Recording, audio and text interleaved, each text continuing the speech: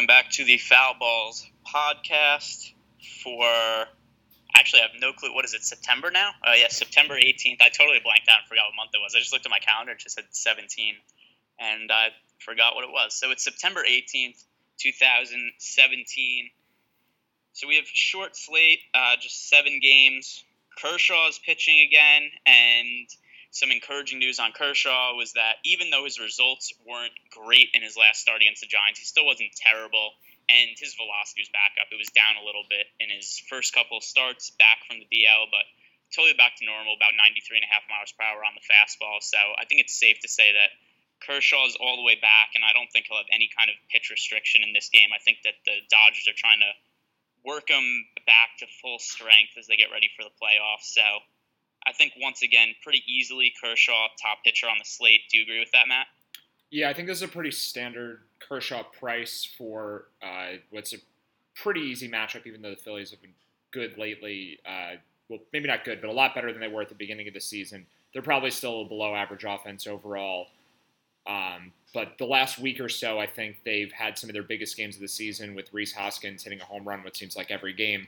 I think people might be scared off Kershaw a little bit. I don't actually think he'll be the highest owned pitcher on the slate, so we do have to factor in ownership here with only 7 games, but I don't think we have to worry about too many people using Kershaw because of the recent struggles and because of how good the Phillies have been. And the Phillies have also been one of the highest owned offenses every day for the past week or so, and that probably won't be the case tomorrow, but I think they'll get enough ownership to cut into Kershaw's ownership. So I'm not worried about it from that end. Like you said, the velocity is back up. He was throwing about 91.5 for the first 2 starts off the DL. Now he's in the 93.5 range.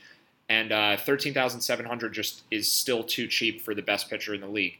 So I have no problem using him. I think it's not the best spot for him because there definitely are some concerns with his pitch count. I think the Dodgers want to stretch him out so he's ready to go deep in playoff games, but they're not going to leave him out if he's not doing well and he's at 100, 110 pitches like they would maybe when they're fighting for postseason spot or just in the postseason. This is sort of a meaningless game where it wouldn't surprise me if Kershaw is like 6 innings, 3 runs at 92 pitches. He comes out of the game, something like that. So his floor and his ceiling are probably a little lower than normal, but he's still the best pitcher on the slate. It's still too cheap for him, and I think we don't have a lot of great options here, so I think all-in Kershaw is the move. Yeah, one of the other things also about Kershaw that you said before about him not working deep into games is I definitely think it's true that we've seen at this point of the year that teams aren't letting a lot of their pitchers go like the 110 pitches we normally see. Like Chris Sale the other night against the Rays came out at 90-something pitches. Sale never comes out at that many pitches. They always leave him in for over 100 pitches, and a lot of times in competitive games we've seen the Red Sox leave him to 110 to 115 pitches, and they took him out a little early. But with that said, this being a 7-game slate where there aren't really a ton of terrific pitching options, and I think a lot of the guys who are at least decent pitchers are a little bit overpriced. I'm not too concerned about Kershaw only being able to throw like 100 pitches, and that we won't see like the 110 plus pitch outing for him, just because I don't really think it's going to be there for anybody else either. So, with that said, you said that you don't think that Kershaw is going to be the highest owned pitcher on the slate. You think it'll be somebody else. I do agree with you. And who is that guy? I think that guy's going to be Patrick Corbin, and I think I'm interested in rostering him, but given that he'll probably have really high ownership, I think I may not end up rostering him. Whatever the methods are that we use to figure out what players are going to be owned, what amounts in the day leading up to the games, I guess we'll have to just be on top of that because it's various things. It's the betting line movement. It's what people are saying on various other fantasy websites. So I don't really have a great feel for how high Corbin is going to be owned yet. I think we'll have a better understanding of it as we get closer to game time. But I think it's a fair price for Corbin. I don't think it's too high. I don't think it's too low. I think for a fairly easy matchup on the road in San Diego for a pretty decent pitcher, 9,600 just makes sense. So I could see myself using him if the Padres maybe have a weak lineup or something. Jose Perella's been out the last few games. Maybe if Will Myers rests or someone else significant rests, although they don't really have anyone else significant. Maybe Yangervis Solarte. But if it looks like a weak Padres lineup, maybe some Corbin exposure. But I think that there are probably just better choices. I think there are two guys beyond Kershaw that I like more than Corbin. So for the most part, I think I'll be staying away from him. Yeah, I agree that I think that it's still not a terrible spot for Corbin. I just think that he's probably going to be, I don't know, 35 to 40% owned or something like that. And I'll probably have less of him than that. But I'll probably still have Corbin in some lineups just because there are going to be spots where he makes sense to roster, and I don't think he's a terrible play. I'll just probably have less of him than the field has. So, guy who's priced right around Patrick Corbin, but I do think is a better play, is Dylan Bundy. So Bundy at 9,100 against the Red Sox. We've talked about this Red Sox offense before. They're just not nearly as good as people think they are. The Red Sox have a really good one-loss record, which I think is the reason that people think they're really good, or maybe it's just because they have Boston on their jerseys. I don't know what it is, except they really haven't been better than just an average to below average offense this year, but everybody thinks of them as being one of the better offenses in baseball. They always go highly owned when they're facing a crappy pitcher. Decent pitchers don't have high ownership against them, and Bundy's just pitched really well over the last couple months. His strikeouts are way up. I think he's striking out over a hitter per inning. I think maybe close to 10 or 11 guys per nine. I don't know what it is that's caused the change that all of a sudden he's getting a lot more strikeouts, but he's definitely a strikeout pitcher now. He was one of the better prospects in baseball just a couple of years ago. He was dealing with an injury, and a couple injuries. I think he had Tommy John surgery, then he had a shoulder injury, and it kind of took him a long time to really get back. So I think just given his acumen as a prospect, and now that we've seen him get more big league experience, it could just kind of be that he's breaking out now and is figuring out how to pitch in baseball. Yeah, so the stats that you mentioned, Bundy's strikeouts in recent games, he's averaging 10.4 Ks per nine in the second half of the season since the All-Star break. I'm pulling up his pitch mix now because I'm not sure if anything's changed here. I don't think anything has. I think he's just sort of figured out how to sequence better. He's locating better. I'm sure that's a big part of it. And hitters are just having a harder time with him. But the bigger deal here is that Boston is just really overrated as an offense. I think maybe people still think David Ortiz is on the team. Maybe that's the reason that they're so overvalued. But this is a below average to average offense. Mookie Betts had a fairly lucky season last year with home runs. A lot of home runs that were basically wall scrapers. And the lower power this year is not a fluke. I think last year was the fluke. And Mookie Betts is a really good hitter, but he's not in the elite class of hitters in the league. He's just a pretty good one, and that means the Red Sox don't really have any elite hitters. They have a bunch of guys that are just above average. They have a bunch of guys that are average. They have a few guys that are below average, and it equates to just an okay offense. So it's not a hard matchup for Bundy. He gets home field advantage. Camden Yards is a bit of a hitter's park, but I think it's fine for him. I think the strikeout upside is there, and it's not that expensive for him. And I also think he'll be really low owned, considering the Red Sox usually have high ownership, and then, like you said, pitchers don't have high ownership going against them because people just are scared off picking guys going against Boston because they think of them as a better offense than they are. So I like Bundy a lot. I think he might be my favorite guy to use with Kershaw, although there are a couple other decent choices, maybe Corbin, and I think there's one, maybe two other guys that we could consider. Well, there's only one other guy that I'm considering, but just one thing because I looked it up. The Red Sox, 92 WRC plus against right-handed pitching this year. So 8% below league average. They're in the bottom third of the league. So once again, just no issue with that matchup for Bundy. So the other pitcher who I know that you're interested in, I'm not sure the other one is Jameson Taillon is at 7,100. Is that right? Yep, that's his price. So Taillon was not scheduled to start originally. It was going to be Steven Brault pitching, except Taillon is making the start tomorrow night instead. And Taillon's been very up and down recently, but he has had a number of difficult matchups. He is still somebody who I like a lot as a pitcher. There's been a lot of spots where I've rostered him. And then one thing that's been good about his up and down game log has just been that it's, to me at least, been pretty easy to just buy on Taillon when he's priced really low in like the 7,000 to 8,000 range, and then just avoid him when he gets up to the 10,000 plus range, which we've seen on occasions. So this is one of those spots. Taillon, really cheap price, really plus matchup against the Brewers who strike out a ton. There's definitely a little bit of risk in rostering him because just he's been inconsistent, but he has as much upside as really anybody on the slate outside of Kershaw. Yeah, so let me throw in the Bundy stat real quick on his pitch usage before commenting on Taillon that I mentioned before. So Bundy is now throwing his slider 27% of the time since the beginning of August compared to only 18 or 19% of the time before that. So he's upped his slider usage by 10%. Fastball usage is up and his sinker usage is down. So I'm not sure if that's a formula that works for everyone. It probably isn't, but for whatever reason, it's worked for him. So there actually is a pitch usage change here that goes along with the improved results. And that's always something that helps make a change in results seem pretty reliable. So, yeah, I guess that's it on Bundy. But as far as Taillon, I agree with you. 7,100 is too cheap for him. I do think it's a really high variance play. I would definitely only use him for GPPs, although we don't play cash for MLB anyway.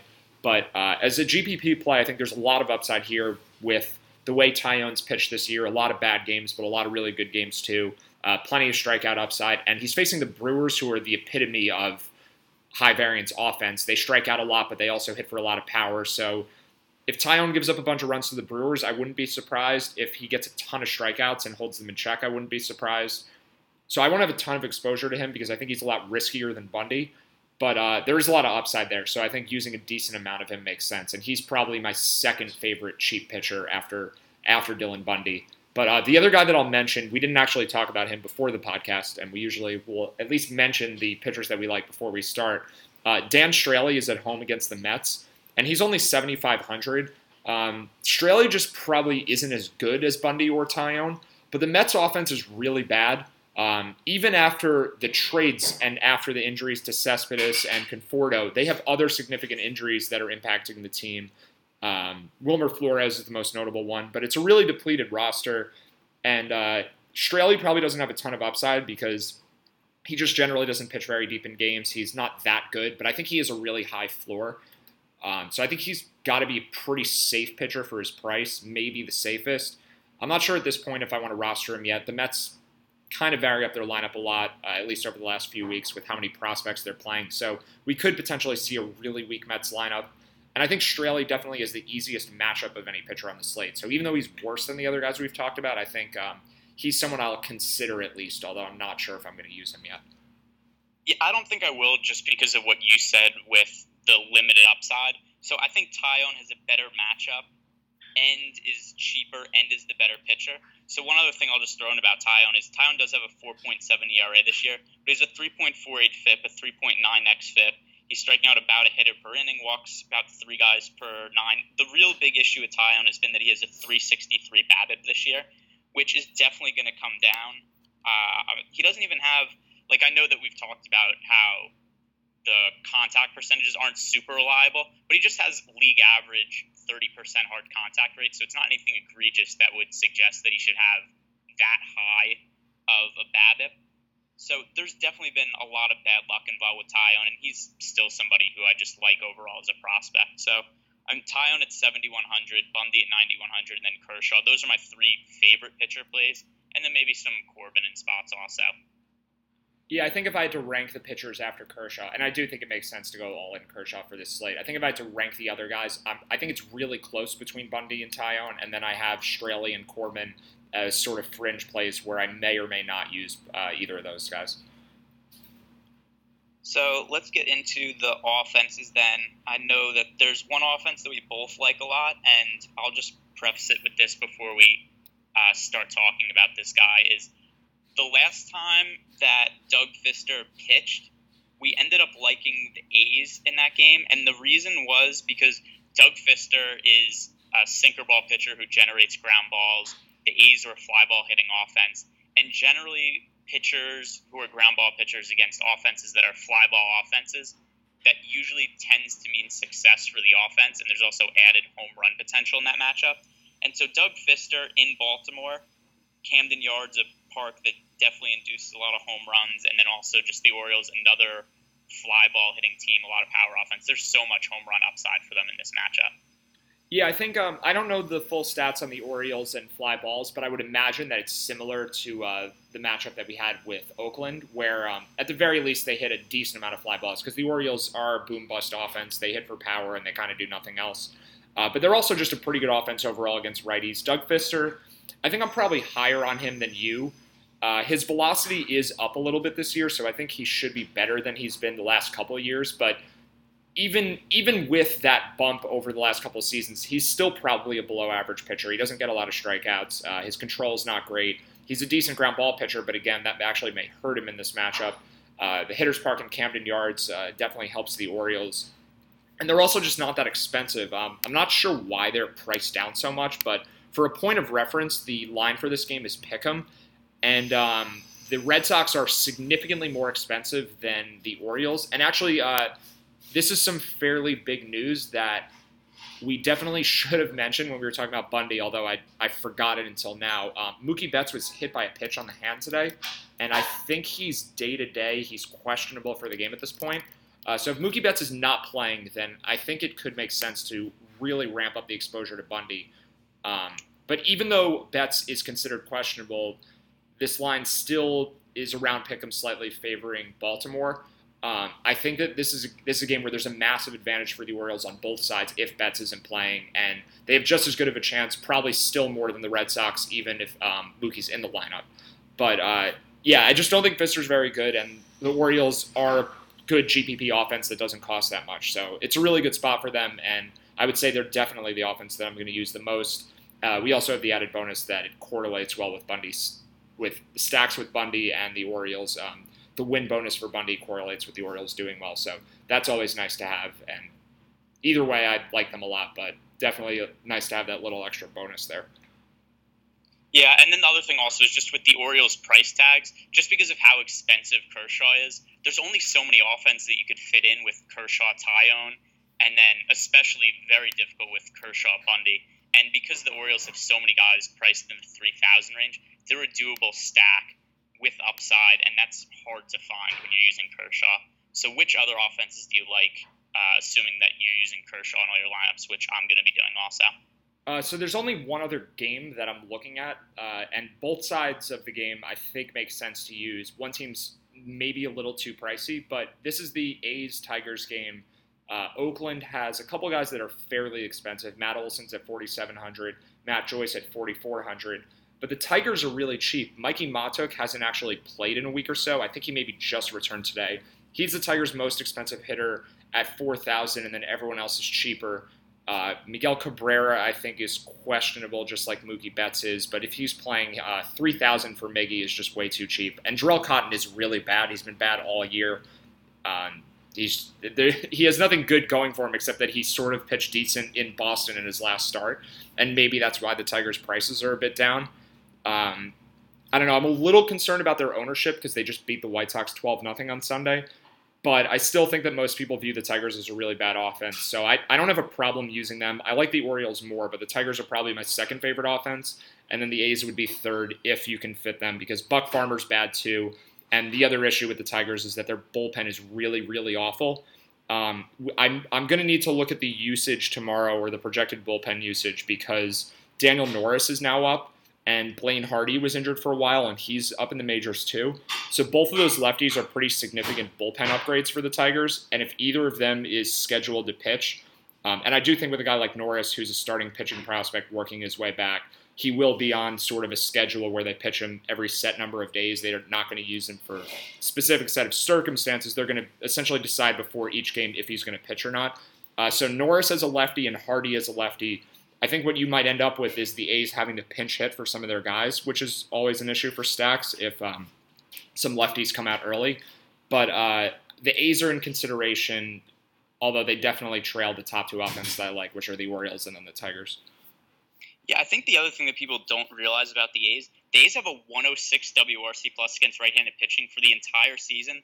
That's the third best in baseball, behind the Astros and the Yankees. So the A's really don't have a bad offense. They do against left-handed pitching, but not against right-handed pitching. And then in addition to that also, they hit a lot of home runs. So they're a pretty DFS-friendly offense. Yeah, definitely. The A's, well, we kind of viewed the A's and the Brewers in the same light early in the season where they both kind of okay offenses. They both strike out a lot and they both hit for power. But the A's actually have good overall numbers. The only reason we use pitchers against them is because they strike out, but they're definitely not a bad offense, at least not against righties. There's a ton of left-handed power there. I think most people don't realize how good of a power hitter Matt Olson is. He's priced all the way up to 4,700 now on DraftKings. I think it's justified. He's been really good over the second half of the season. Matt Joyce has been good. Jed Lowry's been good. Other prospects people don't know, Matt Chapman, this guy we both use a lot.